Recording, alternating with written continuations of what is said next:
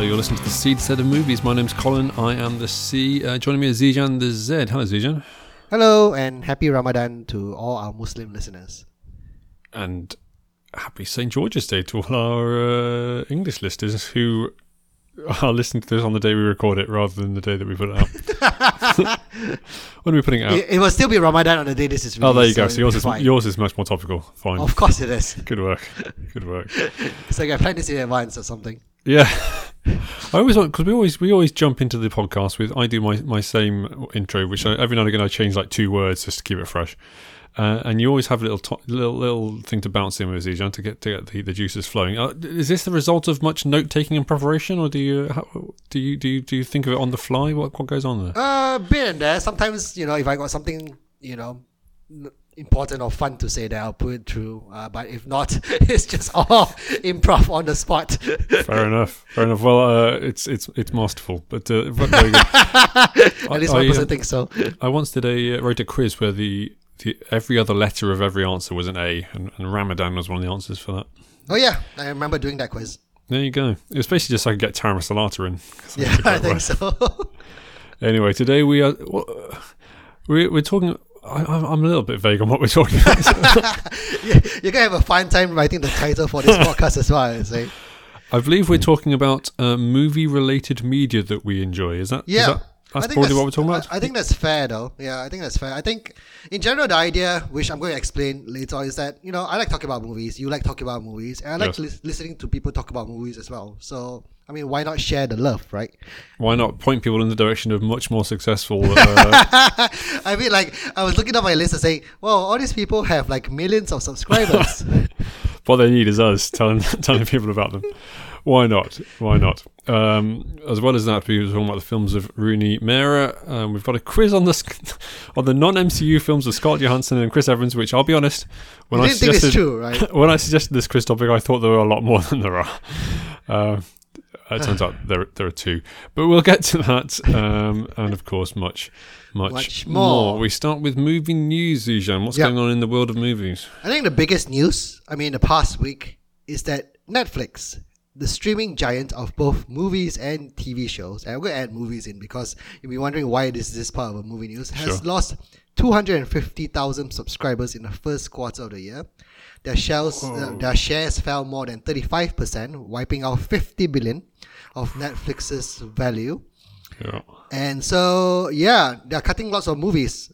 Lots of Netflix animated movies are being cut. Oh, I hadn't seen that. They fired, I think, the animation lead for Netflix, so that's definitely not going to happen. Bright 2, for those who are looking at Will Smith's resurgence on Netflix, that's not going to happen. Okay. Bright 2 was kind of in the back of the cupboard anyway, wasn't it? It wasn't... There weren't people marching around the street demanding Bright 2. No, I've not even seen the first Bright anyway. I quite liked Bright, but it wasn't... Yeah. Yeah, also, it was written by Max Landis, who is now widely regarded as being a fairly unpleasant chap, isn't he? Oh, has he? Yeah. I think he's been... I think he was cancelled before the word cancelled was being thrown around. Fair. Yeah, it's one of those things. I think we've spoken about this before. It's impossible for Netflix to grow indefinitely. There's only a finite number of people on the earth. Exactly, right? And especially when you can share your passwords as well. Well, this is a big part of it, isn't it? They're cracking down on account sharing. I don't think that will have the effect that they expect. I think they want to crack down on password sharing, hoping that this would boost the number of users on Netflix. But I think this will have the reverse effect. Well, I'm a good honest man, Zijan. I don't share my Netflix password, and I'm prepared to swear to that under affidavit. But yes, I guess if you're hoping that if 10 people share a password, then you'll suddenly become 10 separate accounts. You're right that I guess it becomes 0 accounts because they don't want to pay for the whole price of one. Well, hopefully this will mean less, Gal Gadot, Ryan Reynolds, and Dwayne Johnson movies where they play themselves, I guess. Red Notice 2 is definitely going to happen. Did you know how much a Stranger Things episode cost to make, Colin? No, I would guess in the millions. 10 million? Nope, higher. Really? Yeah, 30 million per episode. 30 million. Wow. How I have no idea how Netflix is making money. Well, it's not, is it? It's billions of dollars in debt. And the problem with Netflix as well is that its competitors all have other businesses as well. Yeah, so that's true. that they can easily, cross-subsidize with their other businesses. Amazon is Amazon. Disney is Disney. Yeah. You You talk about Netflix animation. I mean, I know that things like Mitchell's vs. Machines was streamed on Netflix, but they bought it when it was done. It wasn't like they developed it. I can't think of any Netflix animation that they developed themselves. No, I think it's brand new. Oh, right. Okay. Yeah, so it stopped before it even got started, really. Because I think the selling point of Netflix, as well as the kind of the back catalogue, is the stuff that you can only get on Netflix. That's how they're going to get people in, isn't it? And some of that is just packaged up and bought, and some of it is developed. But the stuff they develop themselves has tended to be pretty bad. I mean, or kind of just average. Like if there's a new Netflix sci-fi film or coming of age story or whatever else, it's going to be fairly bland in my experience. Whereas if it's something they've bought in. Something like Marriage Story, I don't know how much involvement they had in developing it, but it felt like they just bought that, and that was excellent. That was really, really good. But yeah, the stuff they're developing themselves, maybe less so. Yeah, that's a fair point. Yeah, I mean, was it? Well, Don't Look Up. Did they develop it themselves, or? I don't know that. That was the most recent hit, right? It got nominated for an Oscar for Best Picture, so it was that. At least it had that. So. Yeah, I don't know the story of that one where that was coming. They have a reputation of kind of giving more leeway to the directors than the traditional studios, and maybe we're learning why that's not a good idea. 'Cause you get all these stories of kind of the studio ruined my movie, etc. But I do think if you give directors kind of unbridled access to do whatever they want with whatever money they want, then more often than not it's going to be a mistake. Anyway, you still subscribe to Netflix? I am still subscribed to Netflix, but that is my only subscription anyway. So because I don't have anything I watch on Amazon, and Disney Plus you can share with 6 people, and I'm sharing with 6 people. All right. Actually, I don't share any of mine. Maybe I'm missing a trick here. I pay full whack for all my stuff. There you go. If anyone wants to share subscriptions with me, I am happy to share. I'm happy to take some of your subscriptions off you, Colin. Lovely. Done. Last time, Zizan, we said that Sharon Stone was going to be playing a DC villain once more in the film Blue Beetle, and no sooner had we said it than she wasn't. Yep. She's out, but they clearly wanted someone whose initials are SS, so they went to the next best one, which is Susan Sarandon. Steven Seagal presumably was not available, and she is going to play the villain whose name escapes me in Blue Beetle. Victoria Cord. Thank you. Who is a new character, as mentioned before in the previous podcast, who doesn't appear in the comics, but whose suspicion because of his last name is the wife to Ted Kord, the original Blue Beetle. There you go. More replacement news. Salma Hayek will be replacing Thandie Newton in Magic Mike's Last Dance. Because of personal reasons, I believe, from Thandie Newton's part. But yeah. I think we call her Tandaway Newton these days. I know, I can't. I'm going to struggle. I was like, why did I choose this? Yeah, fair enough. Last time we saw Salma Hayek, she was dying almost instantly in Eternals. Yeah. Now she gets to be... I've not seen either of the previous Magic Mikes, but Steve Soderbergh's back, isn't he? So yep. Maybe I'll get around to it sometime. Andy Serkis is going to be making an animated Animal Farm. Mm-hmm. Not the first animated Animal Farm, George Orwell's classic, of course. There was a I thought a very well received cartoon of it from I don't know when, sometime a good long while ago. It says animated. I don't know whether that means computer animated or animated. Well, knowing it's Andy Serkis, right? Well, that's what I'm thinking. Yeah, he would lead. I mean, he did the Jungle Book, and he did Mowgli and Jungle Book, right? Yeah, so. He didn't do Jungle Book, but that was Jon Favreau. But yeah, he did Mowgli, and obviously has a long history of being associated with such things. But yeah, I'll be honest, I don't really know what a director of an animated film does. Just tells people what to draw. Probably, I mean, he'll probably be in charge of the storyboard, making sure that everything just comes together. That's what I think they do.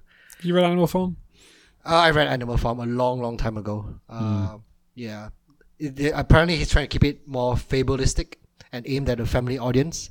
Oh, so right. they're not going to be heavy-handed with the whole political bits of it. How do you do Animal Farm without without the political allegory? That's the entire thing, isn't it? I mean, right? You can keep it fabulistic, right? You can just have a moral at the end of it, like All right. Yeah, who knows? But it was bought by Netflix in 2018. Oh wow! But Okay. there's been little news of it since then, so this is the first bit of news from it. Who This is knows where this could happen? This is the Not- famous Netflix animation we've been talking about. Yeah, exactly, This right? is what's going to save the studio. Well, I look forward to the fabulistic Animal Farm. I'll probably watch that. Yeah, I'll probably watch that too. I know I have another Netflix movie here. Yeah, here it is. So there is a movie called Damsel with Millie Bobby Brown, who people would know from Stranger Things, which is also on Netflix as well. Yes. So yeah, And also Enola Holmes, which is Netflix, isn't it? yeah, exactly. Yeah, that's true. Okay. So she's basically the Netflix star at this point. Yeah, so they've got casting news. They've added Robin Wright, Ray Winston, Nick Robinson to the cast. It's a fantasy movie. Who's Nick Robinson, the BBC News reporter? No, Nick Robinson. I think he was in Jurassic World as one of the teenage boys. Okay, fine. Yeah, and Damsel follows a damsel, as you would, Millie Bobby Brown, who agrees to marry a handsome prince, per usual, like all stories. But the snag is that Like all stories. Yep. the That checks out. the royal family has recruited her to be a sacrifice to repay an ancient debt instead. Oh no. Oh no! Oh no. But anyway, Netflix is back in the movie, so who knows whether this will back. happen or It's not. back. Speaking of films that are going to be terrible, Jason. Actually, that's not fair. Damsel might be great. Jason Momoa is in talks for the Minecraft movie. Oh come on! You can't. Even the Minecraft movie can't be terrible. I don't think It can and will. compared to like Tetris the movie. Tetris the trilogy. When am I getting my Tetris trilogy? I have more hopes with Minecraft the movie. At least you can kind of make a movie out of it. That's what a great pitch that is. You can kind of make a movie. Now, these I'm too old to really understand what Minecraft is, but it seems to involve building things. Yep. Is that it? Yeah. Cool. I mean, yeah, exactly. It allows full creative freedom.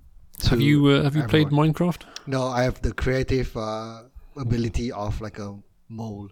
A mole. I think that's a bit harsh on moles, but do we? I mean, do you even play Minecraft? Or do you? Oh, anyway, never mind. No, it's not the kind of game that I'm interested in. Like it's like those people who like building stuff like The Sims or all the tycoons and stuff. Okay. Theme park. Theme hospital. Park Tycoon. Yeah, Roller Coaster Tycoon. Great stuff. This is a very odd segue, but I actually downloaded a Theme Park Tycoon recently just to reminisce on my old days. I got bored after the first one. Like, come on, man. To be clear, when you say Theme Park Tycoon, do you mean theme park or do you mean Roller Coaster Tycoon? Roller Coaster Tycoon. Yeah, that was the better one, wasn't it? Yeah, I got bored. I was like, Really? Yeah. You got to put the hours in. It's from my friends who've at kids of that kind of age. It appears that Minecraft is kind of the computer game they let them play because they think it might be vaguely educational, or at least creative. Yeah. Anyway, Jason Momoa is going to be presumably someone who builds stuff and holds a pixelated sword. It's directed by the director of Napoleon Dynamite, Oh wow! Okay, Jared Hess. So, yeah. There you go. I don't know what to do with that. Has he done much since? I don't think so. Or she? I don't know. Okay, interesting. What do we have here? We've got a new name for Fast and Furious 10. Fantastic. It's called Fast X now. So Are you pronouncing it X rather than 10? I mean, if it's X, yeah, I'm going to pronounce it as X, right? Okay, so Do you pronounce XXX as triple X or 30? I mean, I call that triple X, but that's because that's not referring to the number 30. Do you call X-Men 10 men? I mean, do you call it Rocky III?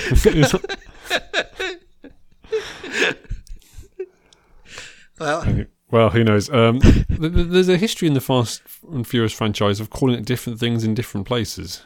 I'm pretty sure, like, there was something called Furious 7 that over here we called something else. Yeah, I can't remember. I don't. Anyway. You and I both know that neither of us watch any of the Fast and Furious movies. Maybe this will be the one that we find. Oh, well, wasn't that you promising that if Vin Diesel come onto this, you watch 2 of the Fast and Furious movies? Yes, that was I the did. most you'll do. Yeah. I did promise that. Yes, yeah. But we know that Dwayne Johnson is not going to be in it after their very public back and forth. And Brie Larson will be in it. And Brie Larson will be in it. Yes, yeah. Tom Hanks, the world's favorite actor, is making a sequel to Greyhound for some reason. What was Greyhound about? Greyhound was the ship. He was like a captain of a ship or something. It was on Apple TV and no one watched. Well, presumably none of you watched it. That they're going to make a sequel, but it didn't convince me to get. I got bored partway through the trailer, but there you go. People must like it. He's going to do it again. Okay. It's not going to. I mean, of my many subscriptions, Apple is not one of them. So, No, neither is for me. That's why we can't watch Coda. well, We can talk about it later. I haven't seen it yet. yeah. This is not a segue. Yeah, I still got news. keep going.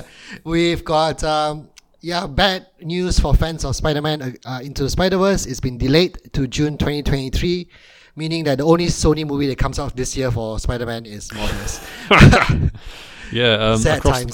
it was going to be Across the Spider-Verse Part 1. They've subtly changed the title as well to just Across the Spider-Verse. Yep. But they are What's still the doing Part Across 1 Spider-Verse Part 2. So I guess Part 1 doesn't play well in marketing. Yeah, that's a big old delay because it wasn't that long ago they announced it. I know, right? So, yeah, they must be hoping for better reviews compared to Morbius. I don't know why they delayed it. Who knows? Yeah, I mean, I would criticize them, but I'm just thinking to announce that they're going to do something and then, because it was 2 months ago they announced it, maybe it's a bit longer than that, but and then to push it back 7-8 months. Yeah, I'm just sad that yeah, at the beginning of the year we were announcing the films that we most wanted to watch for the year, and this was mine. So now I need a new one. Oh, was it announced last year? In which case, it was quite a long time ago. Yeah, But it's your new most anticipated film is Morbius. Is that what you're saying? apparently, yeah. Okay. That's how it works, right? Yeah, I think you have to. It has to be a Sony property. Speaking of Sony properties, how many times at the cinema did you watch No Way Home? Twice. Twice. Me too. If we were Ramiro Alanis, we would have broken a record. Ramiro Alanis is a person that has broken the record for the most times watching a film in the cinema, I think, or something. He watched it 292 times. Wow.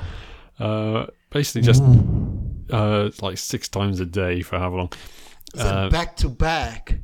Back to back. He had the good people of the Guinness Book of Records. Apparently, they got someone to or maybe just the staff, I don't know, to check that he actually was watching it. So he wasn't allowed to be on his phone. He wasn't allowed to be asleep. He wasn't allowed to be distracted. Blah blah blah. So he is properly watching it.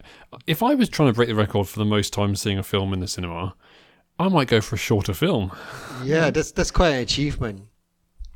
In some ways, it's quite an achievement. In other ways, it really isn't. He just has a lot of time to spare. Yeah, apparently he previously held the record, and then with 100 and something or other, and then someone else broke it by getting to 220-ish or thereabouts, and he's now demolished that record. So good luck to him. Do you reckon he paid full price for all this, or do you reckon the cinema gave him a deal? I think he would have gotten a deal, right? Can you I don't imagine? think so. Because Yeah. if you're paying thousands for... It would Anyway, be. I've got on DVD now, so I can watch it as many times as I like. I'll wait for it to come out on Disney Plus. Fine. Yes. Is it? Oh, Netflix maybe. Didn't Sony do a deal to get No. Spider-Man films onto Netflix? I don't know. I haven't been paying attention to Netflix recently. No. you know it's on its way out. My last bit of news is that another title change. Well, there's a subtitle now for the new Dungeons and Dragons movie.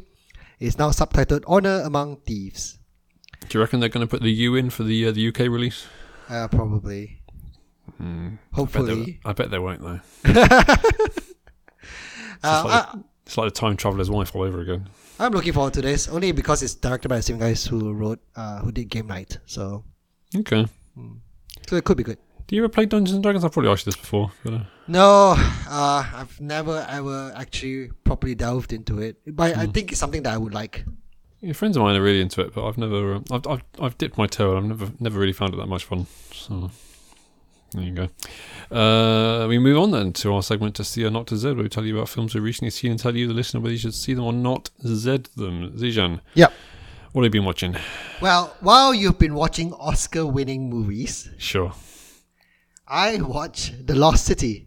Right. Okay. Yes, I've been tempted, but I've not got around to it.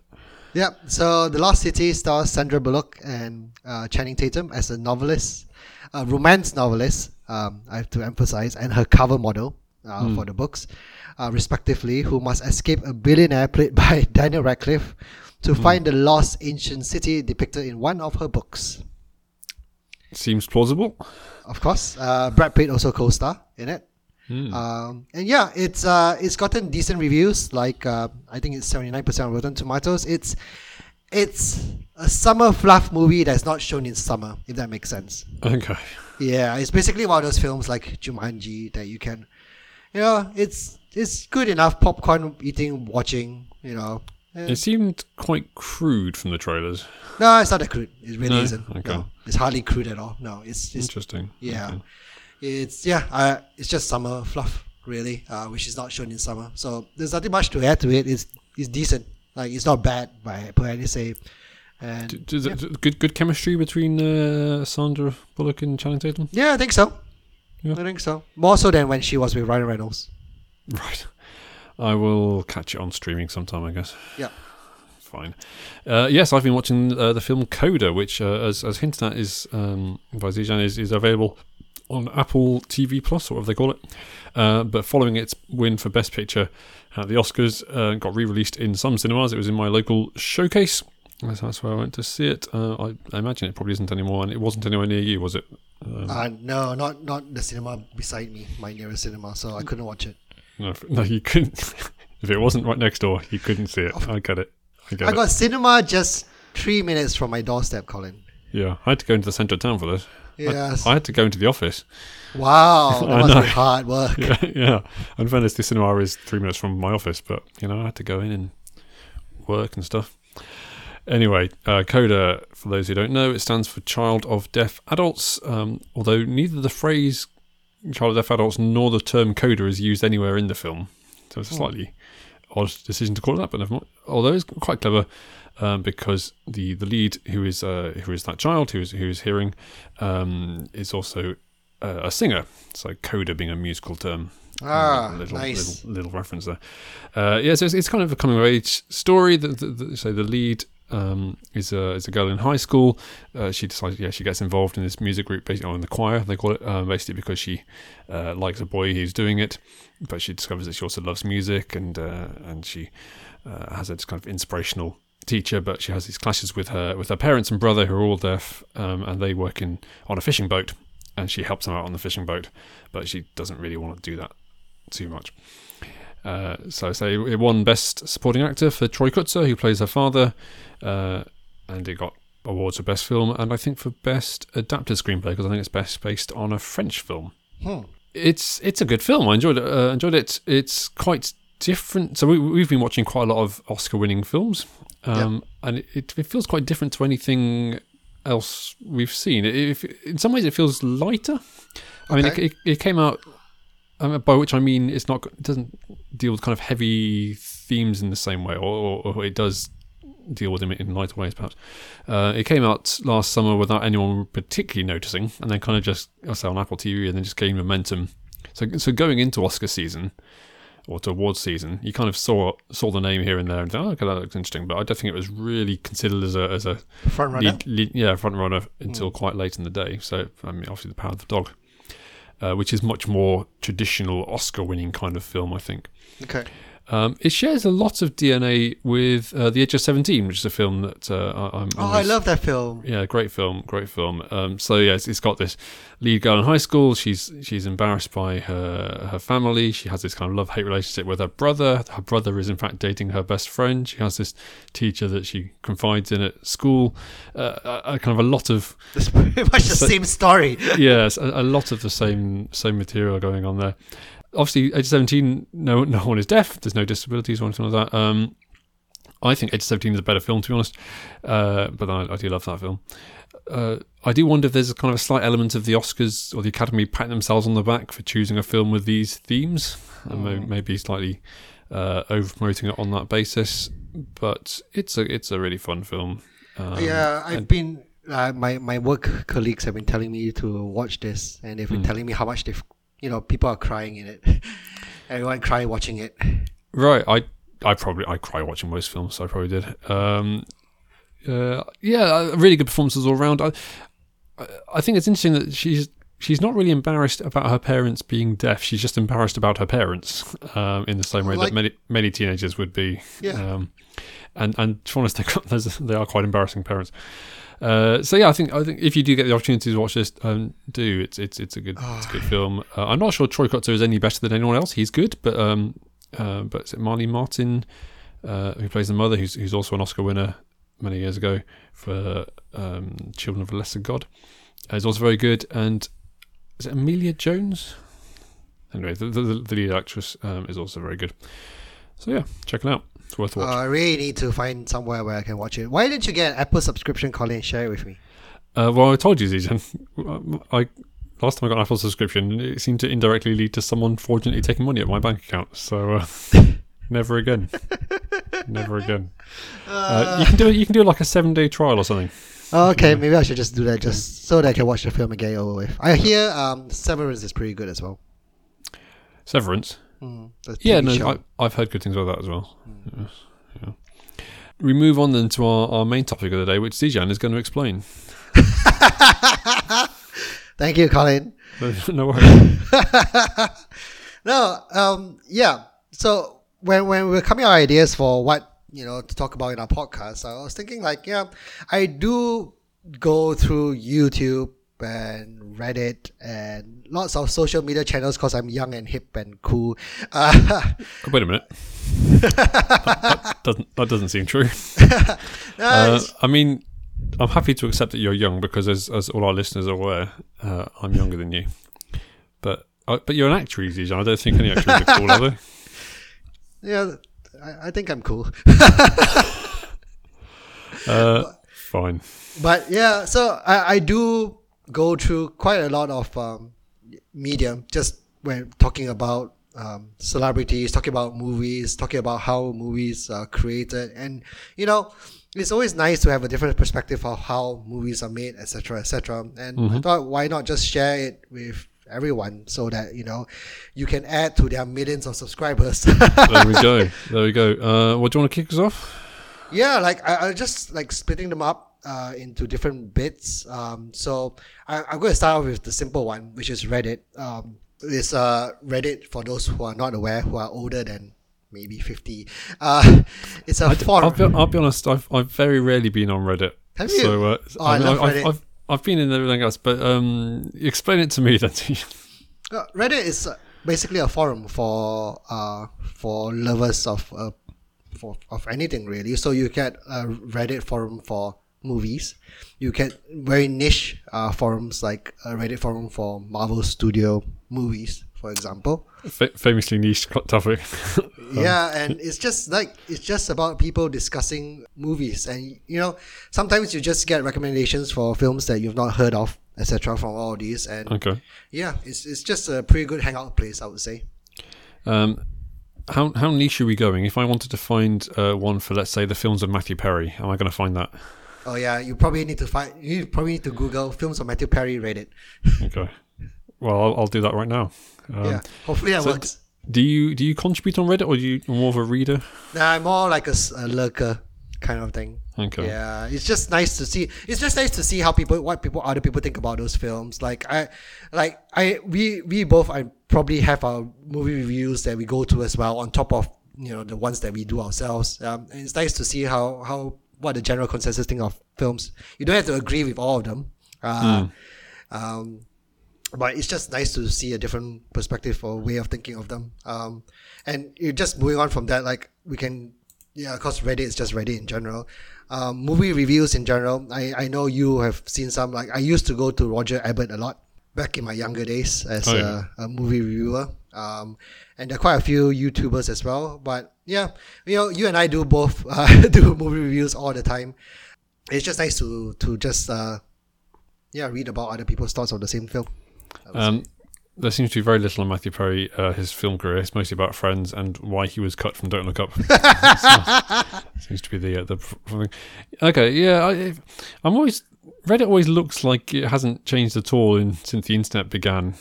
Whenever I look at it, it just seems so underdeveloped. Yeah.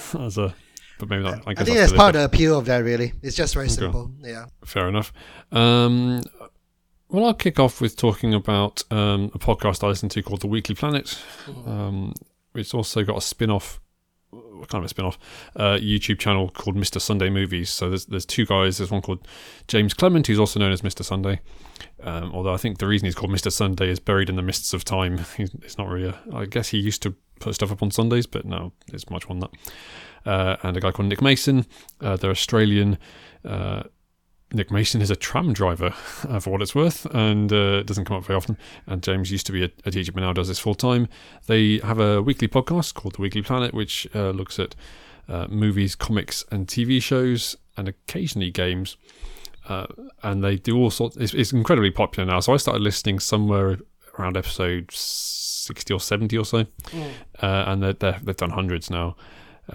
So as well as having that weekly thing, they do a whole load of. They've got a bunch of spin-off podcasts, which is for subscribers. So they do one that looks at different years in pop culture to say which one's the best year or to score the year. They do movie commentaries. They look at clickbait. They have something called Caravan of Garbage, where they just go through looking at usually bad films, but sometimes just anything, good or bad. So at the moment they're looking at the Star Wars prequels, but they recently looked at Catwoman, for example. They looked at Green Lantern, all sorts. They started before us, right? Yes. Yeah. We're going to catch up sometime. But they started kind of in the lead up to Batman v Superman, or I think maybe a year before. So I think so. Lots of the stuff they were doing in the first year or so was kind of, this is what we've heard about Batman v Superman, that's what we're going to do. And the fact their Batman v Superman episode is maybe my favourite episode, because Nick in particular, Nick Mason in particular, absolutely hated it. So they slated it for some time, but which is not usually their vibe. Usually they've got a really nice kind of, if you like something that's cool, kind of vibe, which I really like. But they're very funny people. They do it very lightheartedly. I don't think. Yeah, if it's not one that's kind of like to find out about movie making or to get deep analysis. It's very kind of popcorny, and they do the big hits, and yeah, they're not going to tell you which camera lens was used or anything like that. But they're really funny guys, and got a nice attitude, and it got me on. So pretty much everything I know about comics comes from you or from them. So thank you. At least I got a mention. Yes, yeah, and obviously I'm a big fan of the MCU, and I've read a handful of comics. Well, a bit more than a handful, but a lot of the stuff I would know would come from them. But I'd say they're doing very well. And I got into them. I think YouTube threw up a Mr. Sunday Movies video, and I just went from there. But he used to do a lot of kind of trailer breakdowns and stuff, and he's moved away from that a bit. But yeah, I think definitely check them out.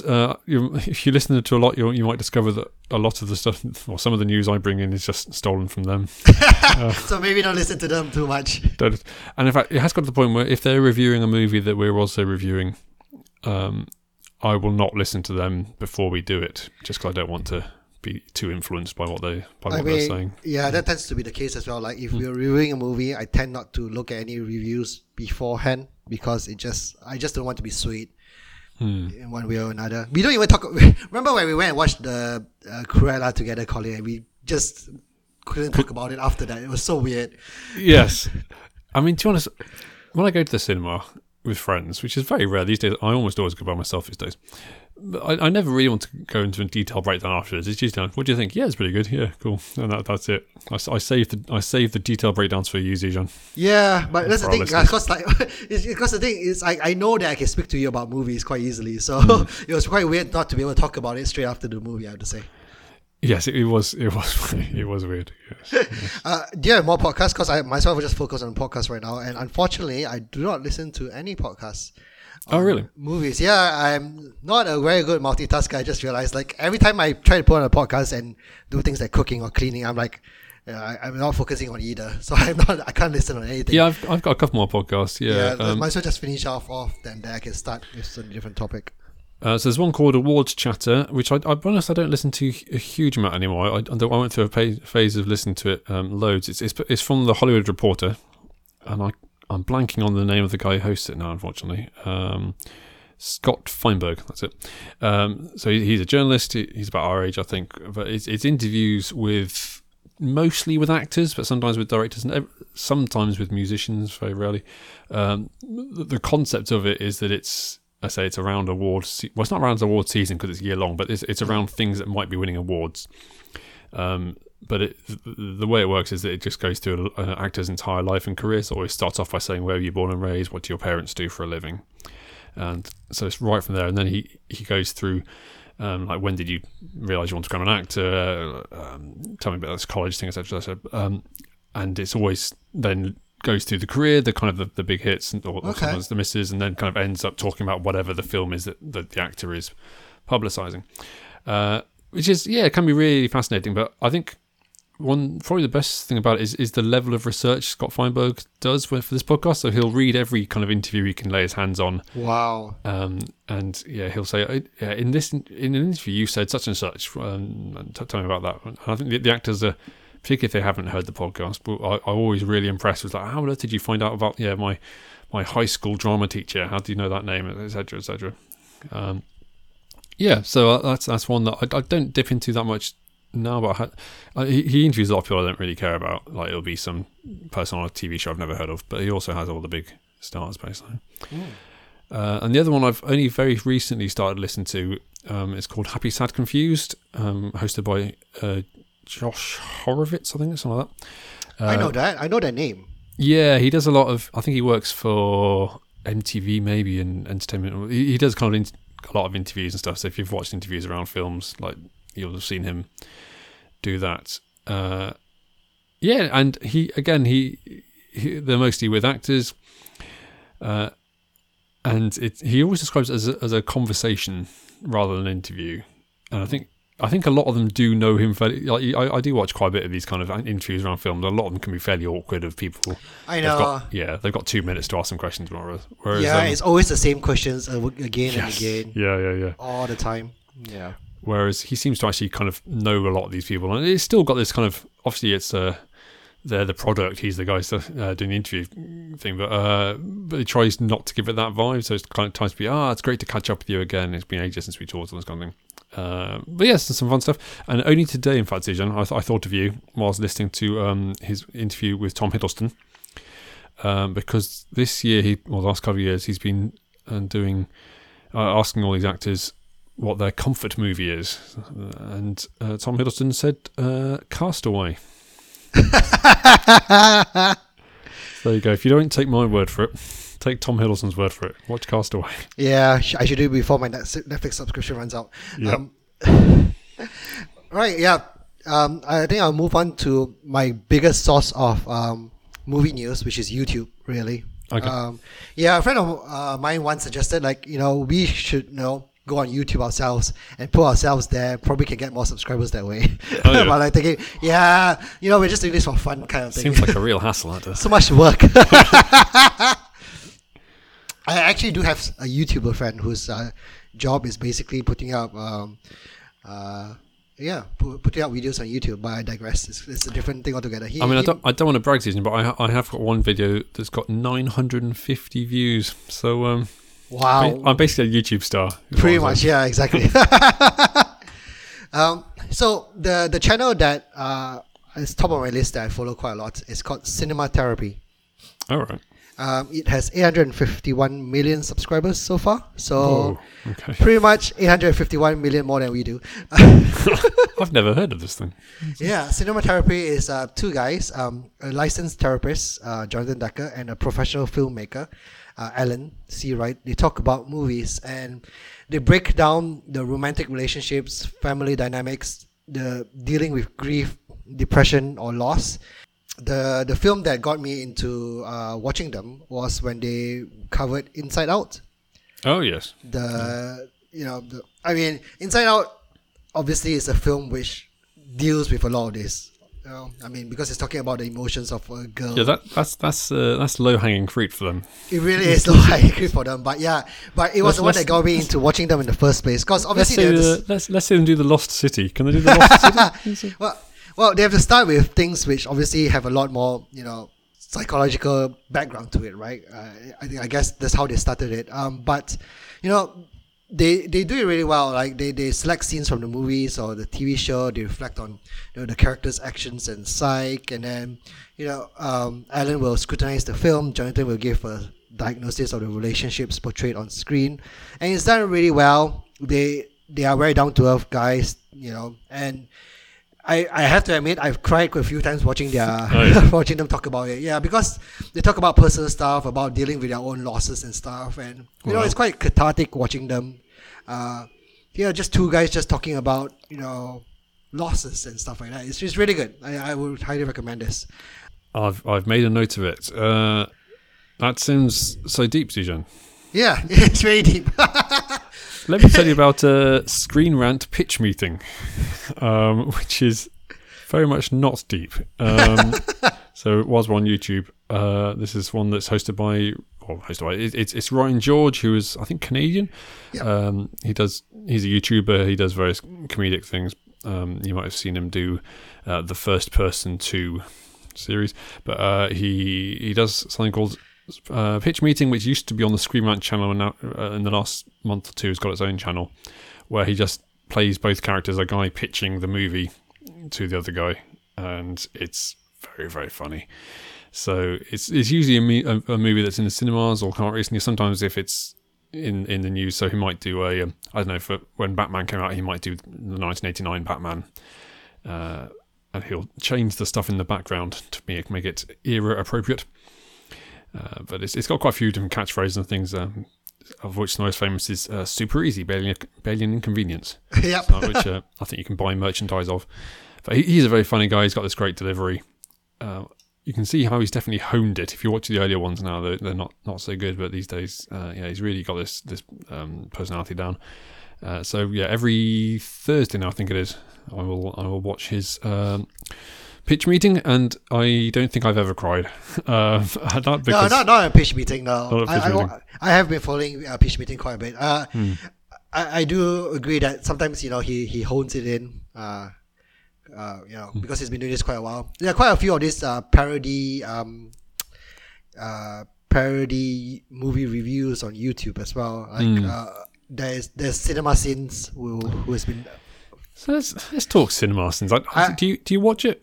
I used to when I was younger, but now I just find it's just nitpicking on. Because I've seen one or two, and basically filmmakers hate it, but they claim to be a parody account. But I don't see how it's a parody. They just seem to be straight up complaining about stuff rather than actually because I think they're saying, oh yeah, it's a parody of those people who do nitpicking. But it's like, okay, but you're just nitpicking. Yeah, that's true. They are nitpicking on the most minute errors in films, which it tends to be quite annoying at times, and hence why there's cinema wins as well now. Yes, yeah, I've seen one or two of those. Yeah, it's the complete opposite of that. So there's that I don't really follow now, but it's out there. There is How It Should Have Ended. That's next on my list. Yeah, which is also it's also quite funny. Very good animation where they mostly draw out. It's mostly about superhero films, to be honest, where they come up with alternate endings, mostly alternate plot points. For example, the most recent Spider-Man No Way Home one, the first story was about I'm a wizard, I shouldn't be tampering with time. The end. Yes, yeah. And again, they've been going for over a decade now, and I do feel that perhaps the well has run a little bit dry. But I do love, they've got this thing called the Superhero Cafe where Superman and Batman sit in a cafe and just talk about whatever superhero movie is happening, which is very funny. And they've just done one this week for the Batman, where they make good work of the fact that Batman had a bomb explode in his face and nothing happened to him.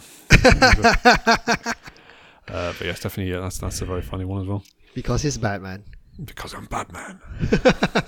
And the last parody I have on my list is Honest Trailers as well, which is similar to pitch meetings. So instead of someone pitching a movie to a studio executive, Honest Trailers is literally just changing.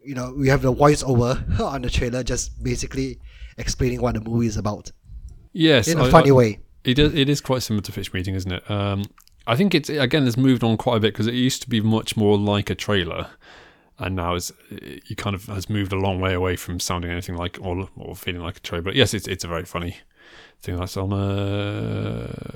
Tuesday. Anyway, weekly I watch that as well. I watch that too. Are there any other more like this kind of parody kind of things that you... That's it really for that kind of thing. I mean, and they've all done Honest Trailers has now reached level. I think Ryan Reynolds has actually done a couple of them, a couple of the Deadpool ones. He's actually got involved.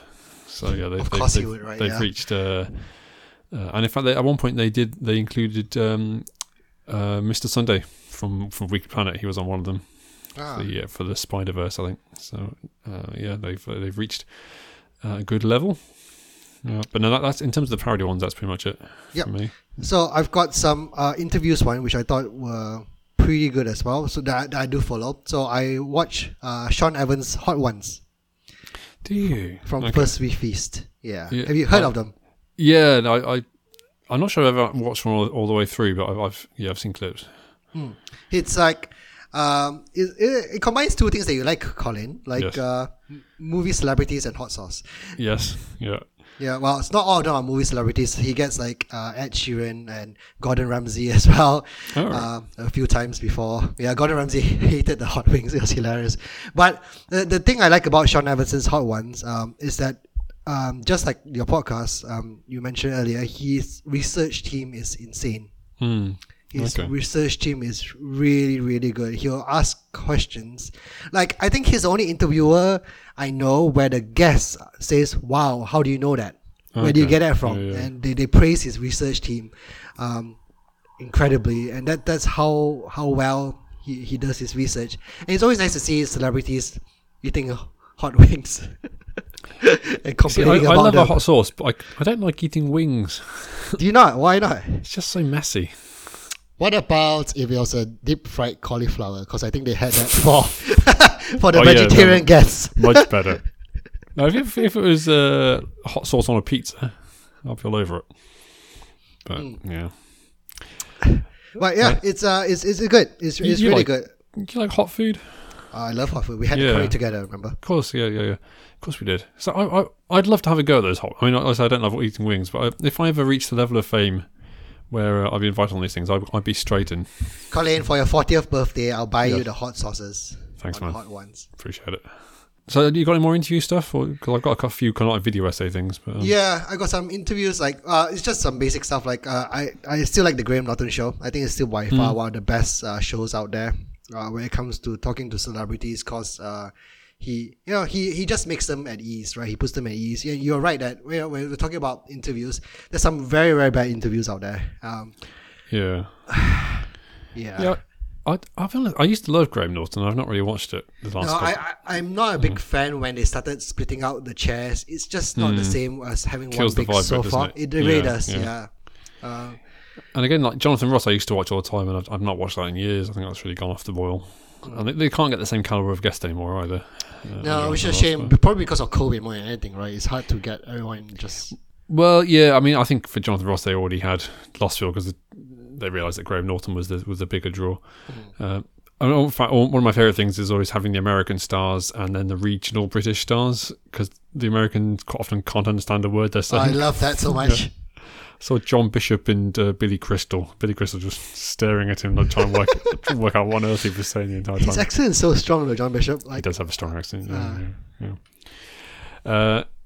Yeah, I watch a few video essays. I used to go. I went through a phase of watching loads of video essays on YouTube, and I think it's what, like the algorithm kept recommending them, and I don't do that anywhere near so much now.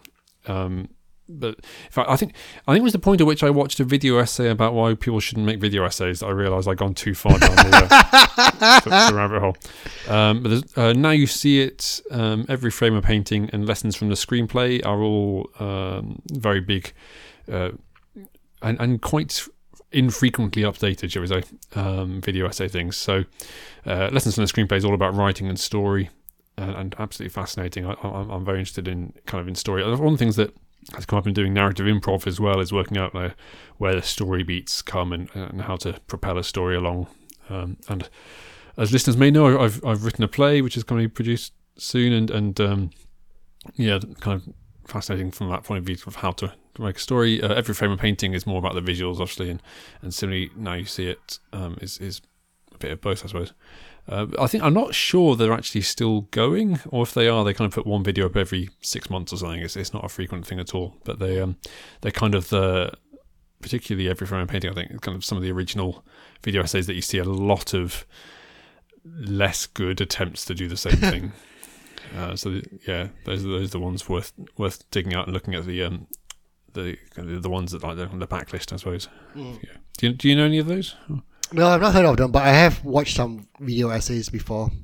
Mostly on films that I tend to like. I just want to hear people's thoughts on them. And these guys, they'll touch on a Christopher Nolan or something like that, but they tend maybe to be less blockbustery in some ways. Speaking of Christopher Nolan, there's this YouTube channel called Thomas Flight. Not sure. Oh yeah, I watch a bit of Thomas Flight. Yeah. And he does go into quite a lot of details when it comes to the making of movies. He looks at cinematography. He talks about exposition. I say exposition because he says Christopher Nolan has a problem with it, and I do agree. There was a whole essay on that. It's quite good. I think I watched that one. Yeah, and he talks about sets and production design. So if you want to have a more intimate knowledge of how movies are made, I think he's pretty good source of knowledge for that. More so than we can give, to be fair. That's probably reasonable. I can't give you what the difference the IMAX camera does. So I know. No, every now and again I mention split diopter just to sound like I know what I'm talking about. I don't. No, there's I'm trying to remember David F. Sandberg, who's the guy who directed Shazam, right? I think. I don't know. Anyway, the director of Shazam, I think that's his name. He also did a bunch of horror films. He's got a channel called Pony Smasher, and it's again very rarely updated. But he did a really fascinating one about how directors are fixed. Their main job is problem solving, and he talked a little bit about Shazam, and I really recommend checking this one out because it's very funny, but it's also really informative. But he particularly focused in on there's a scene in Shazam where the family of kids is outside the house, and then they go inside the house, and these are filmed on different days, and the little girl wasn't available on the one day. So it's like, how do we make this so that she a reasonable reason for her not to be outside the house? And it's like, okay, well, we'll have her like tying her shoelaces on the steps when they go back inside.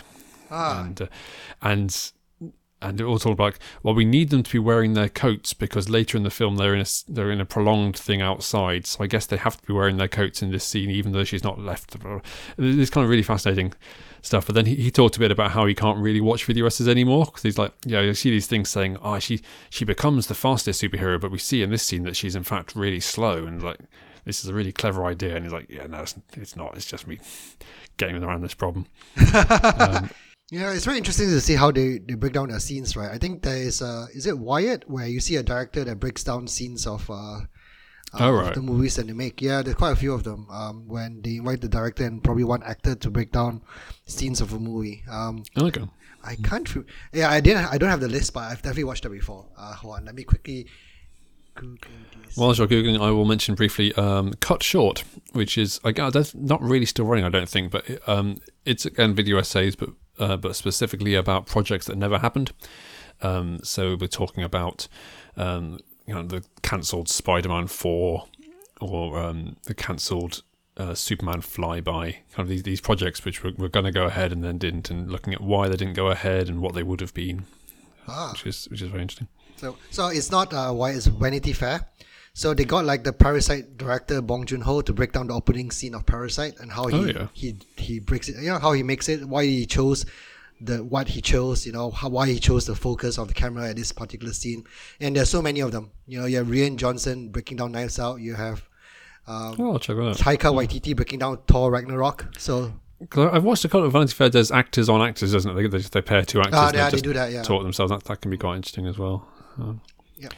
Is there anything that you used to watch or listen to that you don't anymore because you've gone off it? Oh yeah, as I said, Cinema Sins is definitely one of them. Yeah. All our listeners were thinking, the C to Z of movies. Yeah, up until this episode, they were keen fans. Yeah, for Patrick Willems, I used to watch his stuff, and I've really gone off that on YouTube. I also stopped listening to Empire. I used to get a magazine. I used to listen to their podcast, and I really went off them. I think because the podcast in particular, because they got to this stage where I think it's kind of the opposite of the Weekly Planet, where they wouldn't tolerate any other views. Oh, so, really? In as much as, like, if people had criticism of Star Wars or something, they just say, they're all man babies and they're throwing their toys out their pram and stuff. And it's like, well, okay, maybe there are some people like that, but there are kind of like other. It's okay to have different view to the people on this podcast. Exactly. And I think the one that really put me off was one of them was talking about. So I'm getting really annoyed how people whose politics differ to what's in the MCU get. So if you don't like the MCU because of the politics, then you're really silly. And then in the same sentence, talked about how she didn't like Dark Knight Rises because it disagreed with her politics. It's like, oh, come on. Anyway, there was a bit of a debate, in fact, as to whether the MCU was right-wing or left-wing, so maybe we can have that debate sometime. But, we could do that. So, I'm pretty much out of my I think list. that's it. I mean, we've managed to cover 20 minutes of this, so well done there to us. There you go. Yeah. Well, we did it. And that was a lot more interesting than I thought it was going to be. So good suggestions, Ejan. I was wrong to doubt you. And I've written down Cinema Therapy as something to check out. Yeah, I think you should. I think you'll like it. We move on then to Actor Factor, where we talk about the films of a particular actor, and this time it is Rooney Mara, suggested by you, Zijan. I've only seen 6 films for Rooney Mara, which is fewer than I thought. I've seen 6 as well, which is quite an eclectic one as well. And I don't think any of these 6 films are bad films per se as well. Oh, okay. Do you want to kick us off? Yeah, so we'll start with the animated film that she's in. She was in Kubo and the Two Strings that I've seen. It's definitely probably the weakest, I would say. I thought you loved this film. I enjoyed it, but it's not as good as their previous films, I would say. Okay. Yeah, it's because it's quite a standard story. It's a journey story, and right. Yeah, there's only so much you can do with it. So yeah, it's okay. Yeah. Okay. And then I've seen her in Ghost Story, which is not a horror film. It's a film with Casey Affleck in a sheet. It's a weird old film, isn't it? I've seen this one as well. Yeah, it's odd. Yeah. Yes. I can't remember what she does. She's the wife, isn't she? I think so. Yeah, I saw it on a flight. Okay. It's that kind of film. Yeah, it's quite slow. That's what I remember from it. It's very slow. My brother's watched it, and he told me before I watched it that it was incredibly boring. Which I can see. Yeah, it is. I still liked it, but it was incredibly slow and I mean, I'm sure very poignant. But I mean, there's a central conceit for the whole film, right? They did this film because to put Casey Affleck in a sheet with two eye holes. Yes. For the whole film. One of the main things I remember about it is that it just kept lingering. Like more or less every scene felt like it was over, and then they just kept the camera on for another 20 seconds. Yeah, I remember that. Yeah. Seen her in Her, which we both love and have talked about many times. Yeah. Where she has a role as Joaquin Phoenix's ex-wife. Ooh, that's the thing. Like, I couldn't remember who she was playing in Her. Yeah, that's what it was. The Social Network, I think, is where most people saw her for the first time, where she plays Mark Zuckerberg's girlfriend at the start, who breaks up with him in the first scene. A phenomenal scene, one of the best scenes in that film. Which again I've seen video essays breaking down. The film Side Effects, which I'll be honest, I don't remember a huge amount. It's Steve Soderbergh. She was with Channing Tatum. It gets a bit bloody at times, but looking at, if I remember rightly, drugs and relationships and stuff. That sounds about right. Yeah. What else you got? I have The Girl with the Dragon Tattoo. Oh, you saw that, did you? Okay. Yeah, so that's the one with Daniel Craig, I believe. Yeah. Before she was replaced by Claire Foy in the later films as well. Yeah, it was. She did 2 films, didn't she? Or did she not? I think she did 2 films, you know, Yeah. second, and then Claire Foy took over. It was okay. Like the girl with the dragon tattoo was quite a big thing when it came out. You know, the books were big, and yeah, it did its job. I would say it followed the book quite religiously. And the last film, which I'm pretty sure you've seen before, Lion. Yes. Yeah. Dev Patel and Nicole Kidman. Yeah, which is very good. From memory, I saw it a couple of times. In fact, although much more moving was the kind of the post-credit scene where they showed the actual people. I did want a documentary might have worked better. But, the only one I've not covered is Mary Magdalene, where she played Mary Magdalene. Again, alongside Joaquin Phoenix, thinking about it. He was playing Jesus, if I remember rightly. So it's the story of her life, which was, yeah, pretty good. It wasn't anything to write home about. It was fine. So, the best film of Rooney Mara? Her. You see, I do love her. You I love also love the this. Social Network. I also love the Social Network. So I find that I think I love the Social Network more and more over time. But if you need a joint decision, let's go her. The worst one's going to be tricky though. 'Cause Yeah. these are all pretty good. I don't think there are any bad films. Like, there's no one thing that you can point out and say that's awful. No. I mean, I guess just because I don't really remember that much about it, maybe Mary Magdalene. But. Yeah,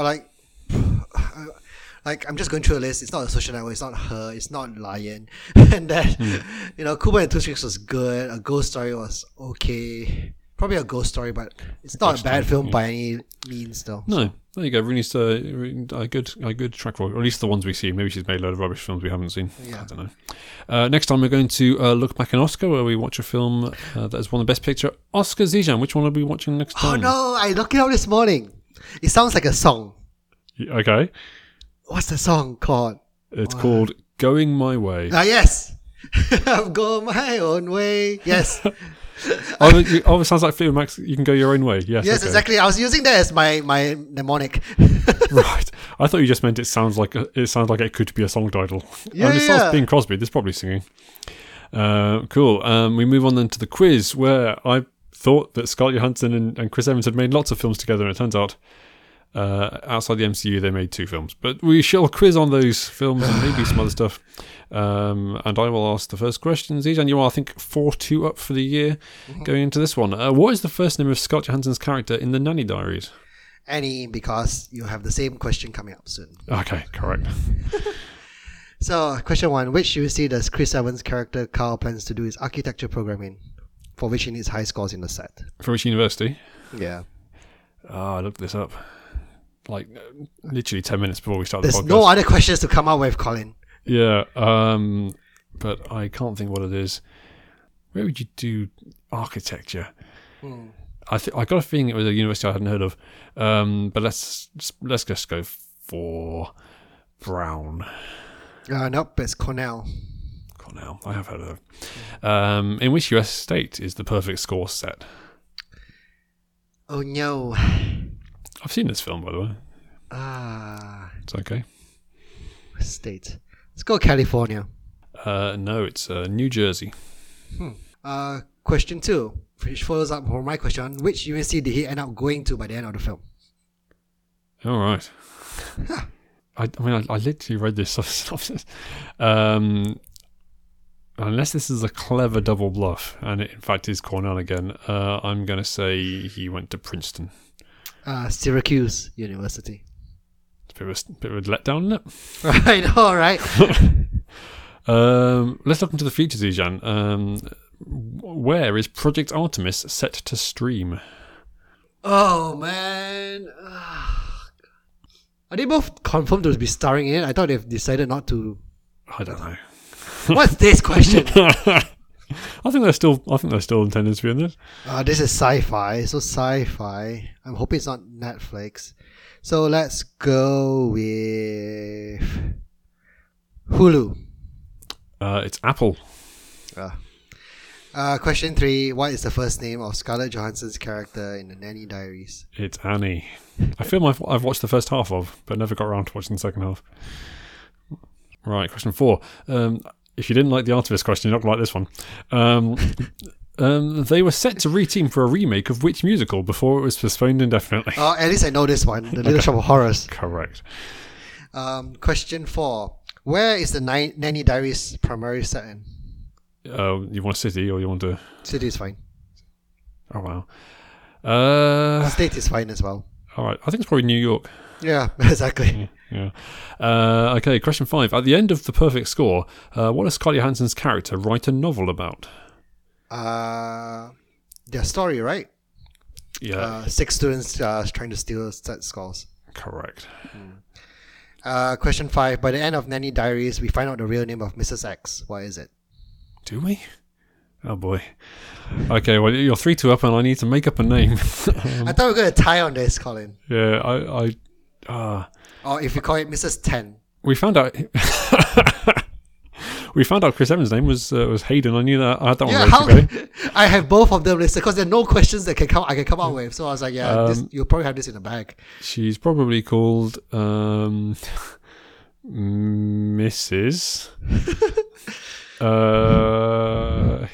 Mrs. Delator.